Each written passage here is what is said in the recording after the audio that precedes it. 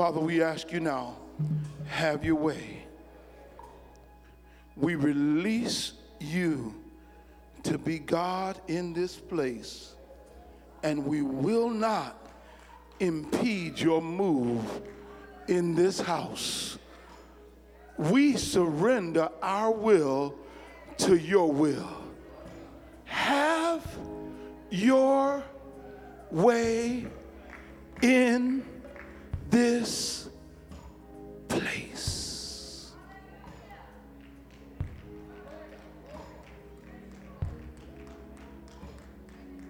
In Jesus' name. In Jesus' name. Amen. Hallelujah.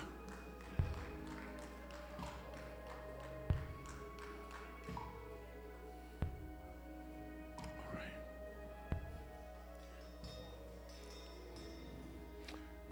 Ooh, glory, glory, glory, glory. Shekinah glory of the Lord. Amen. Amen.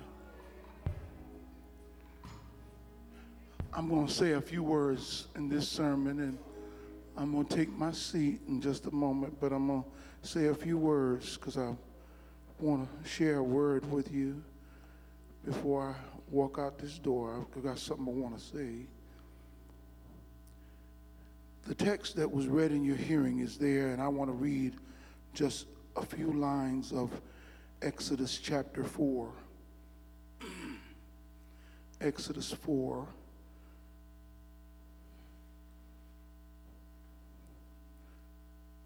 And I want you to hear closely what God says. Beginning at verse 10. Then Moses said to the Lord, O my Lord, I am not eloquent, neither before nor since you have spoken to your servant, but I'm slow of speech and slow of tongue. So the Lord said to him, who has made man's mouth, or who makes the mute, the deaf, the seeing, or the blind? Have not I the Lord? Now therefore go, and I will be with your mouth and teach you what you shall say. Would you, if you're not too mean, I know it's cold and flu season, so just touch somebody's arm and just say, neighbor, the Lord is with you. Even in the next words to come from your mouth.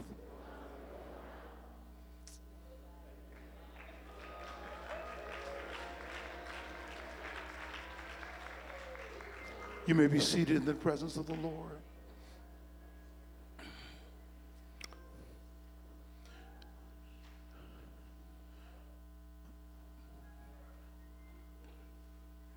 Hallelujah. When you feel like you're not enough, I'm closing the sermon series, when you feel like you're not enough.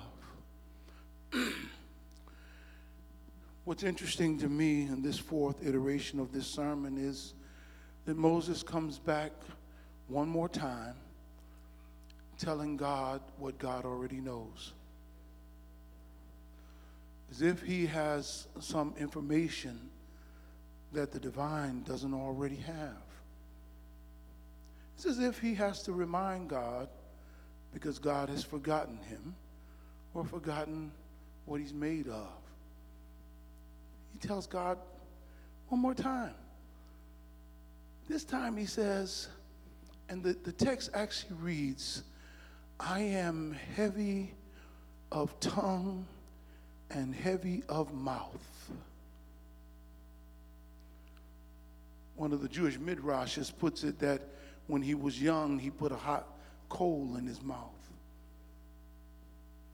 May or may not be true. What's interesting is Moses tells God something God knew, before they started having the conversation. Moses tells God something God already knows. Would you do me a favor and just look yourself up and down? I know you thought I was going to say look at somebody else. I'm talking to the person sitting in your chair. Look yourself up and down. Do it. Actually do it. Look at yourself. And now here's what I want you to say to yourself. God knows even the things my eyes can't see.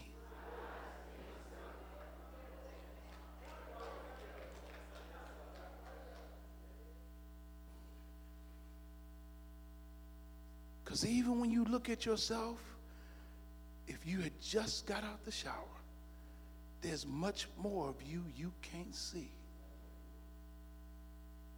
And God knows you on the inward parts of your body. In every area of your mind, he knows you. And what's interesting is that this first point might bother somebody, but this is the main point I need to drive home. And this time I want you to tell this to the person next to you and say, neighbor, God knows your flaws.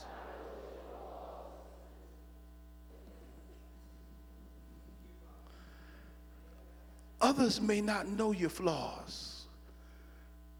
Matter of fact, most of us can hide our flaws pretty well. We do a good job. There are whole industries for hiding flaws.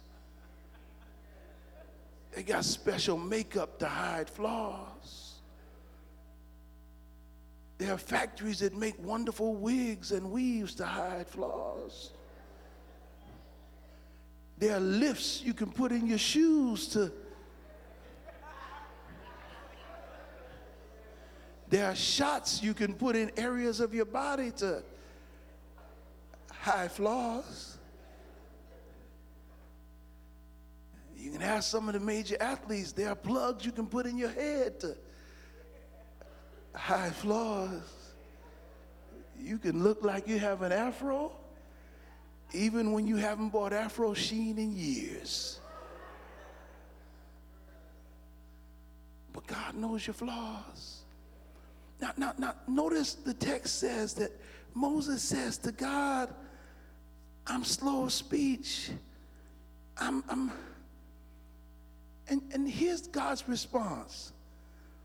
God's response is, who do you think made man's mouth?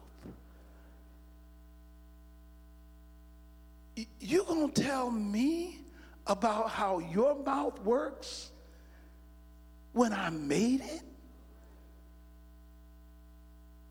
You're going to look at an omniscient, omnipresent, omnipotent God and tell God that you can't do what he just assigned you because of your flaws? And here's the thing that blew my mind. If he is, and I believe it is so, all of the omnis I just mentioned, when Moses pointed out his flaw, why didn't God just fix it?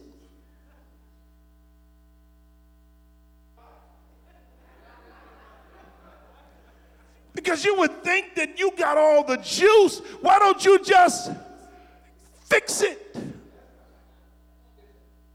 Why don't you just straighten it out, rub your hand over it or touch it or do something? Come here, Paul, you New Testament sagacious writer. Come here. You did say in 2 Corinthians that you had a thorn in your flesh. And you did say that you, with all of the anointing and all of the power. You, the one who have seen God's power magnified by being knocked from your beast and having a conversation with God. You're the one who's been writing and telling everybody else how to live and do and praying for the sick and seeing recovery happen. Paul, you've been praying. Why ain't you healed? And Paul said, I prayed about it thrice. 3 times. 3 times I prayed, and the only answer I got back was something I'm not sure I even understand now. He simply said, my grace is sufficient.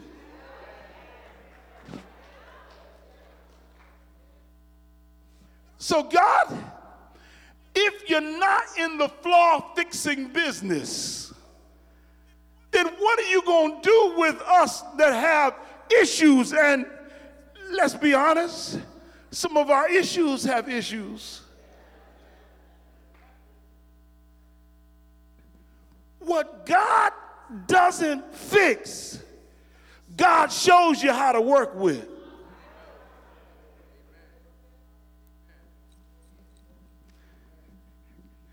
What God doesn't fix, he allows you to say, I will work with. Come here, Simone Biles. 4 foot nothing and tiny and impetuous and bouncing all over the classroom. And they said you got ADD and you're dyslexic and they can't keep you still. But they also didn't know that what they thought was a flaw would be made to do some flawless things, and that they'd have to rename dances after you and rename twirls after you and rename jumps after you, because what they thought was a flaw, I'll take it and bring you to the Olympics and allow you to score higher than anyone ever has. Yeah.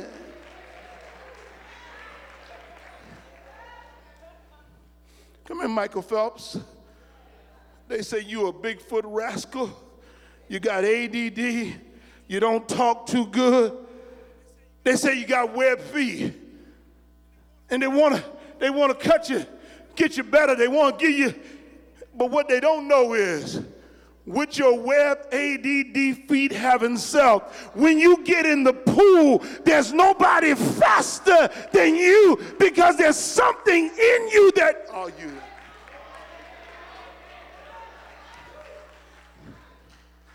Come here, Seal. You got an ugly scar on your face, man. That, woo. Yeah. But that scar doesn't stop my voice from singing, doesn't stop my body from looking good, and has yet to stop me from having fashion models think that I was one of the best looking men in the universe. You don't get me.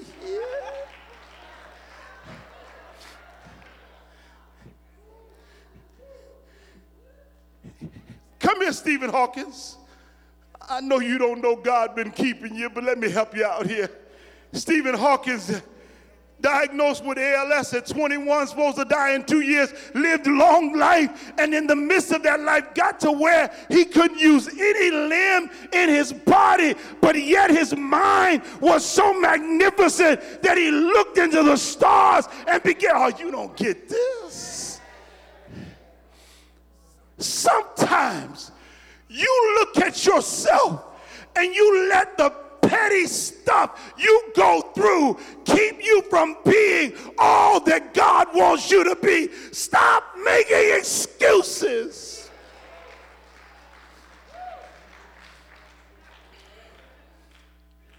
Did you know the man that owned Virgin Airlines, Virgin Atlantic, Richard Branson?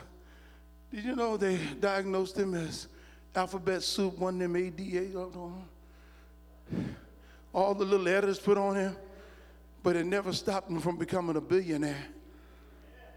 Words get jumbled in his mind. Numbers get jumbled in his mind. But somehow he got to be able to count up to $1 billion. Jumble them, Lord.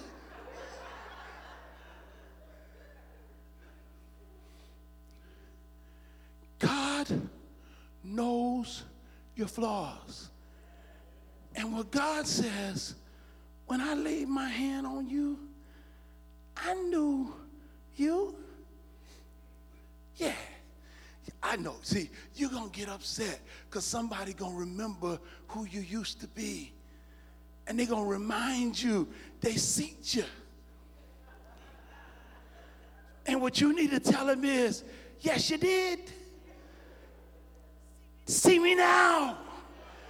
Since you seen me then, you ought to see me now and see what God can do with somebody that's been through what I've been through. You saw me then. Look at me now. You saw me at my lowest. Look at God elevating me to my highest. You saw me when I was down. Look at me now as God raises me up.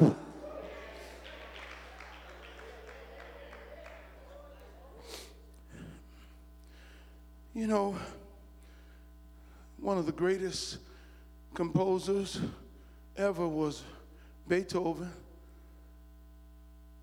But I always wonder, how can you write such great music and you're deaf?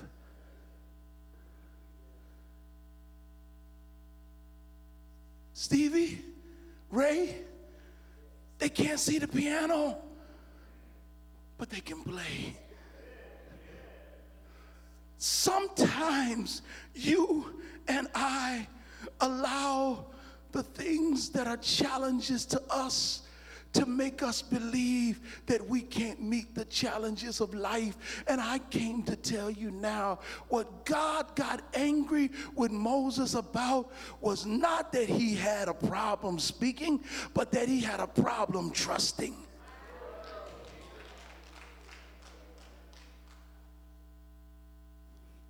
Don't tell me what you can't do till you at least try.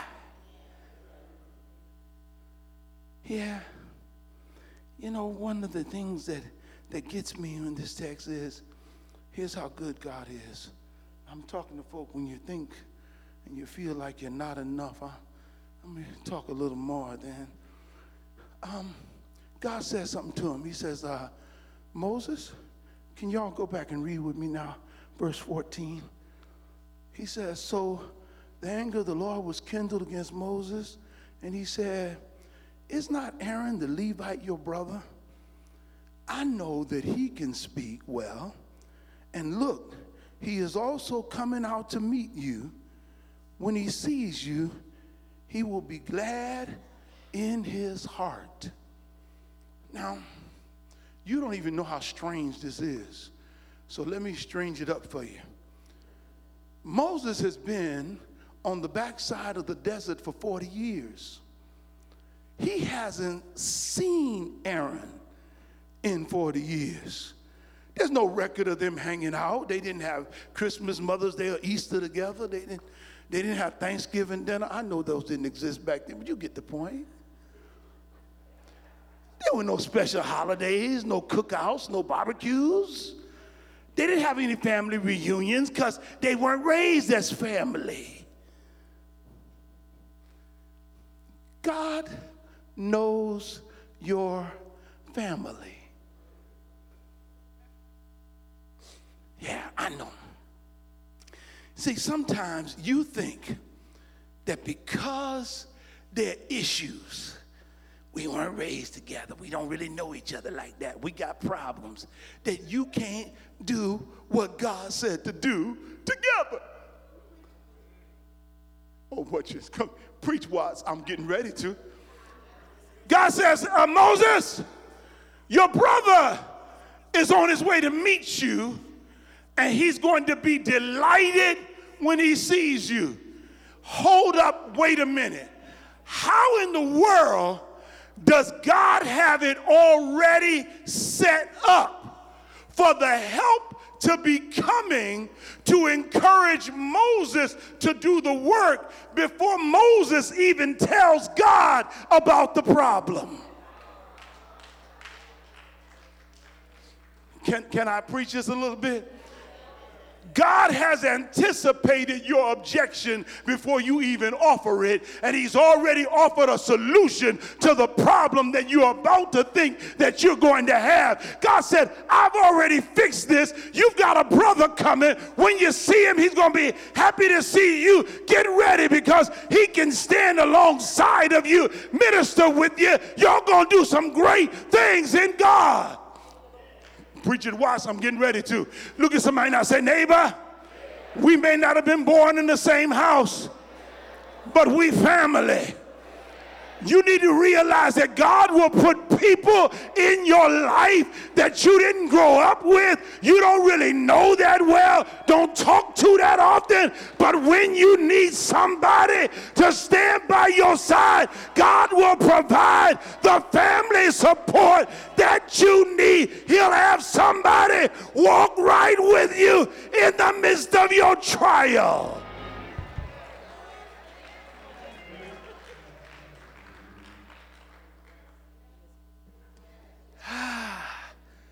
I feel like preaching up in here. And then there's something else in the text. I'm just preaching the Bible, y'all. It's in the book. Verse 15 and 16 kind of gets me going.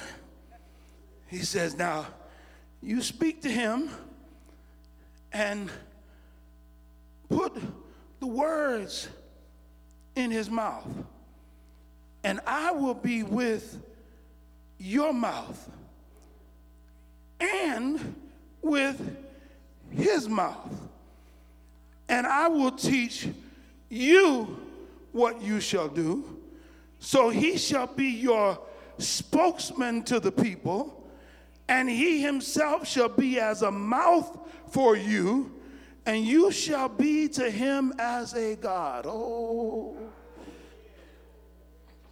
He says, son, I'm not taking away your responsibility because of a lame excuse. If I wanted Aaron to do the job, I would have given the job to him.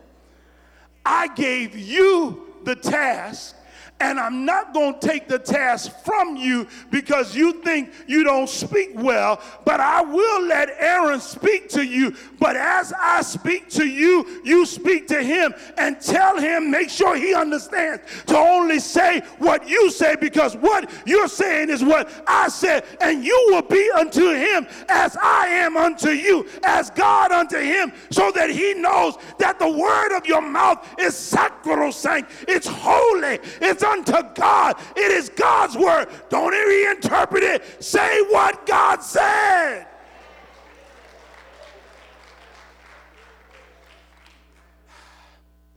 Because see, God knows your faithfulness.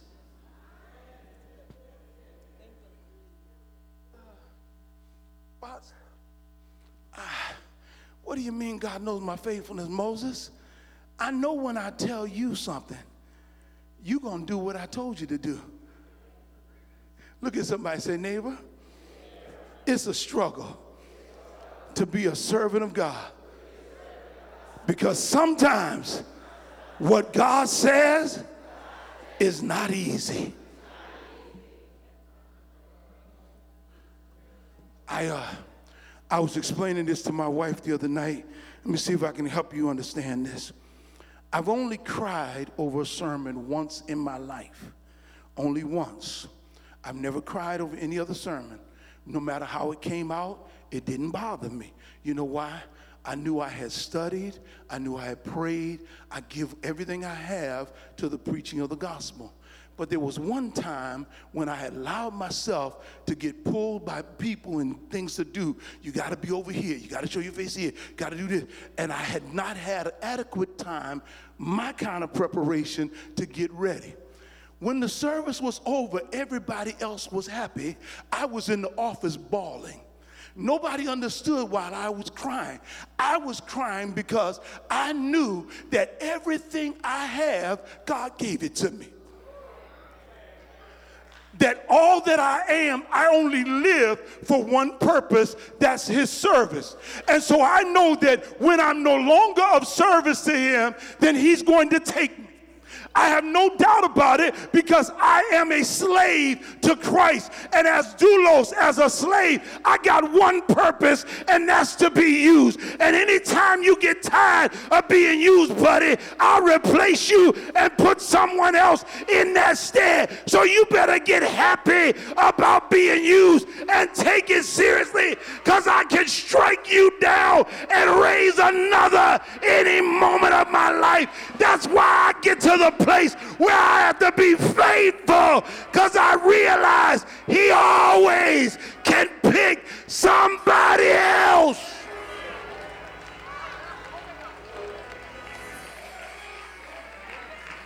Look at somebody, say, neighbor, he didn't have to choose you, but he did.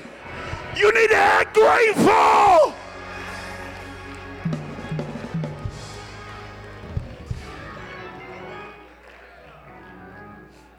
My preachers wonder why I get mad at them and aggravated when they don't take it seriously, because I take it life or death. Life or death, baby, life or death, because I realize I ain't nothing but a servant.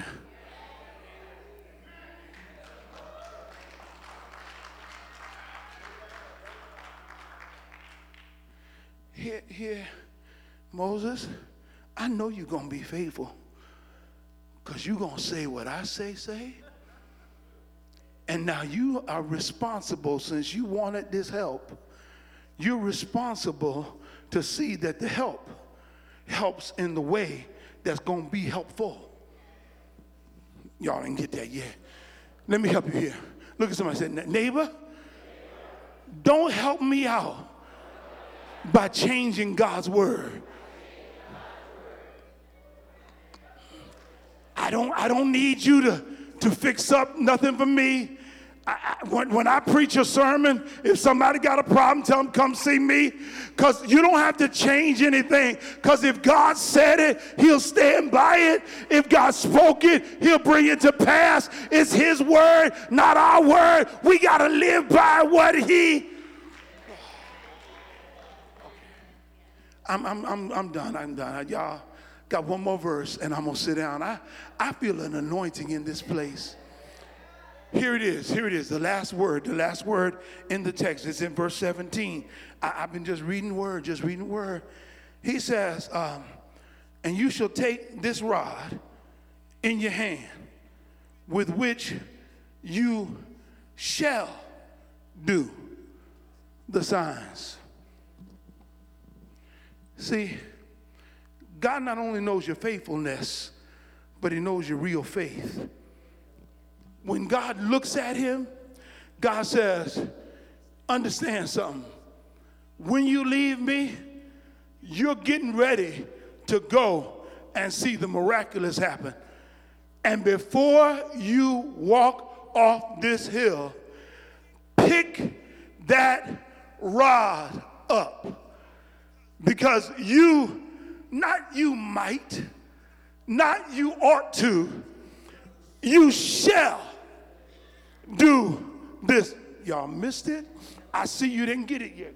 He said, you shall, and these signs shall follow them that believe. Y'all missed it again. There are some things that God intends for people of faith to walk in.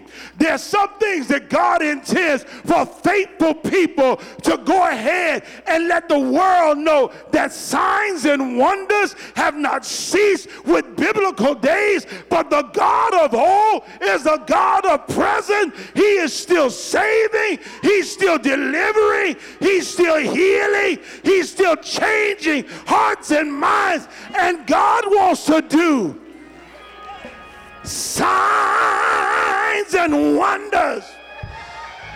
Y'all didn't get me here. God is moving by his Spirit, moving in all the earth. Signs and wonders of his moving.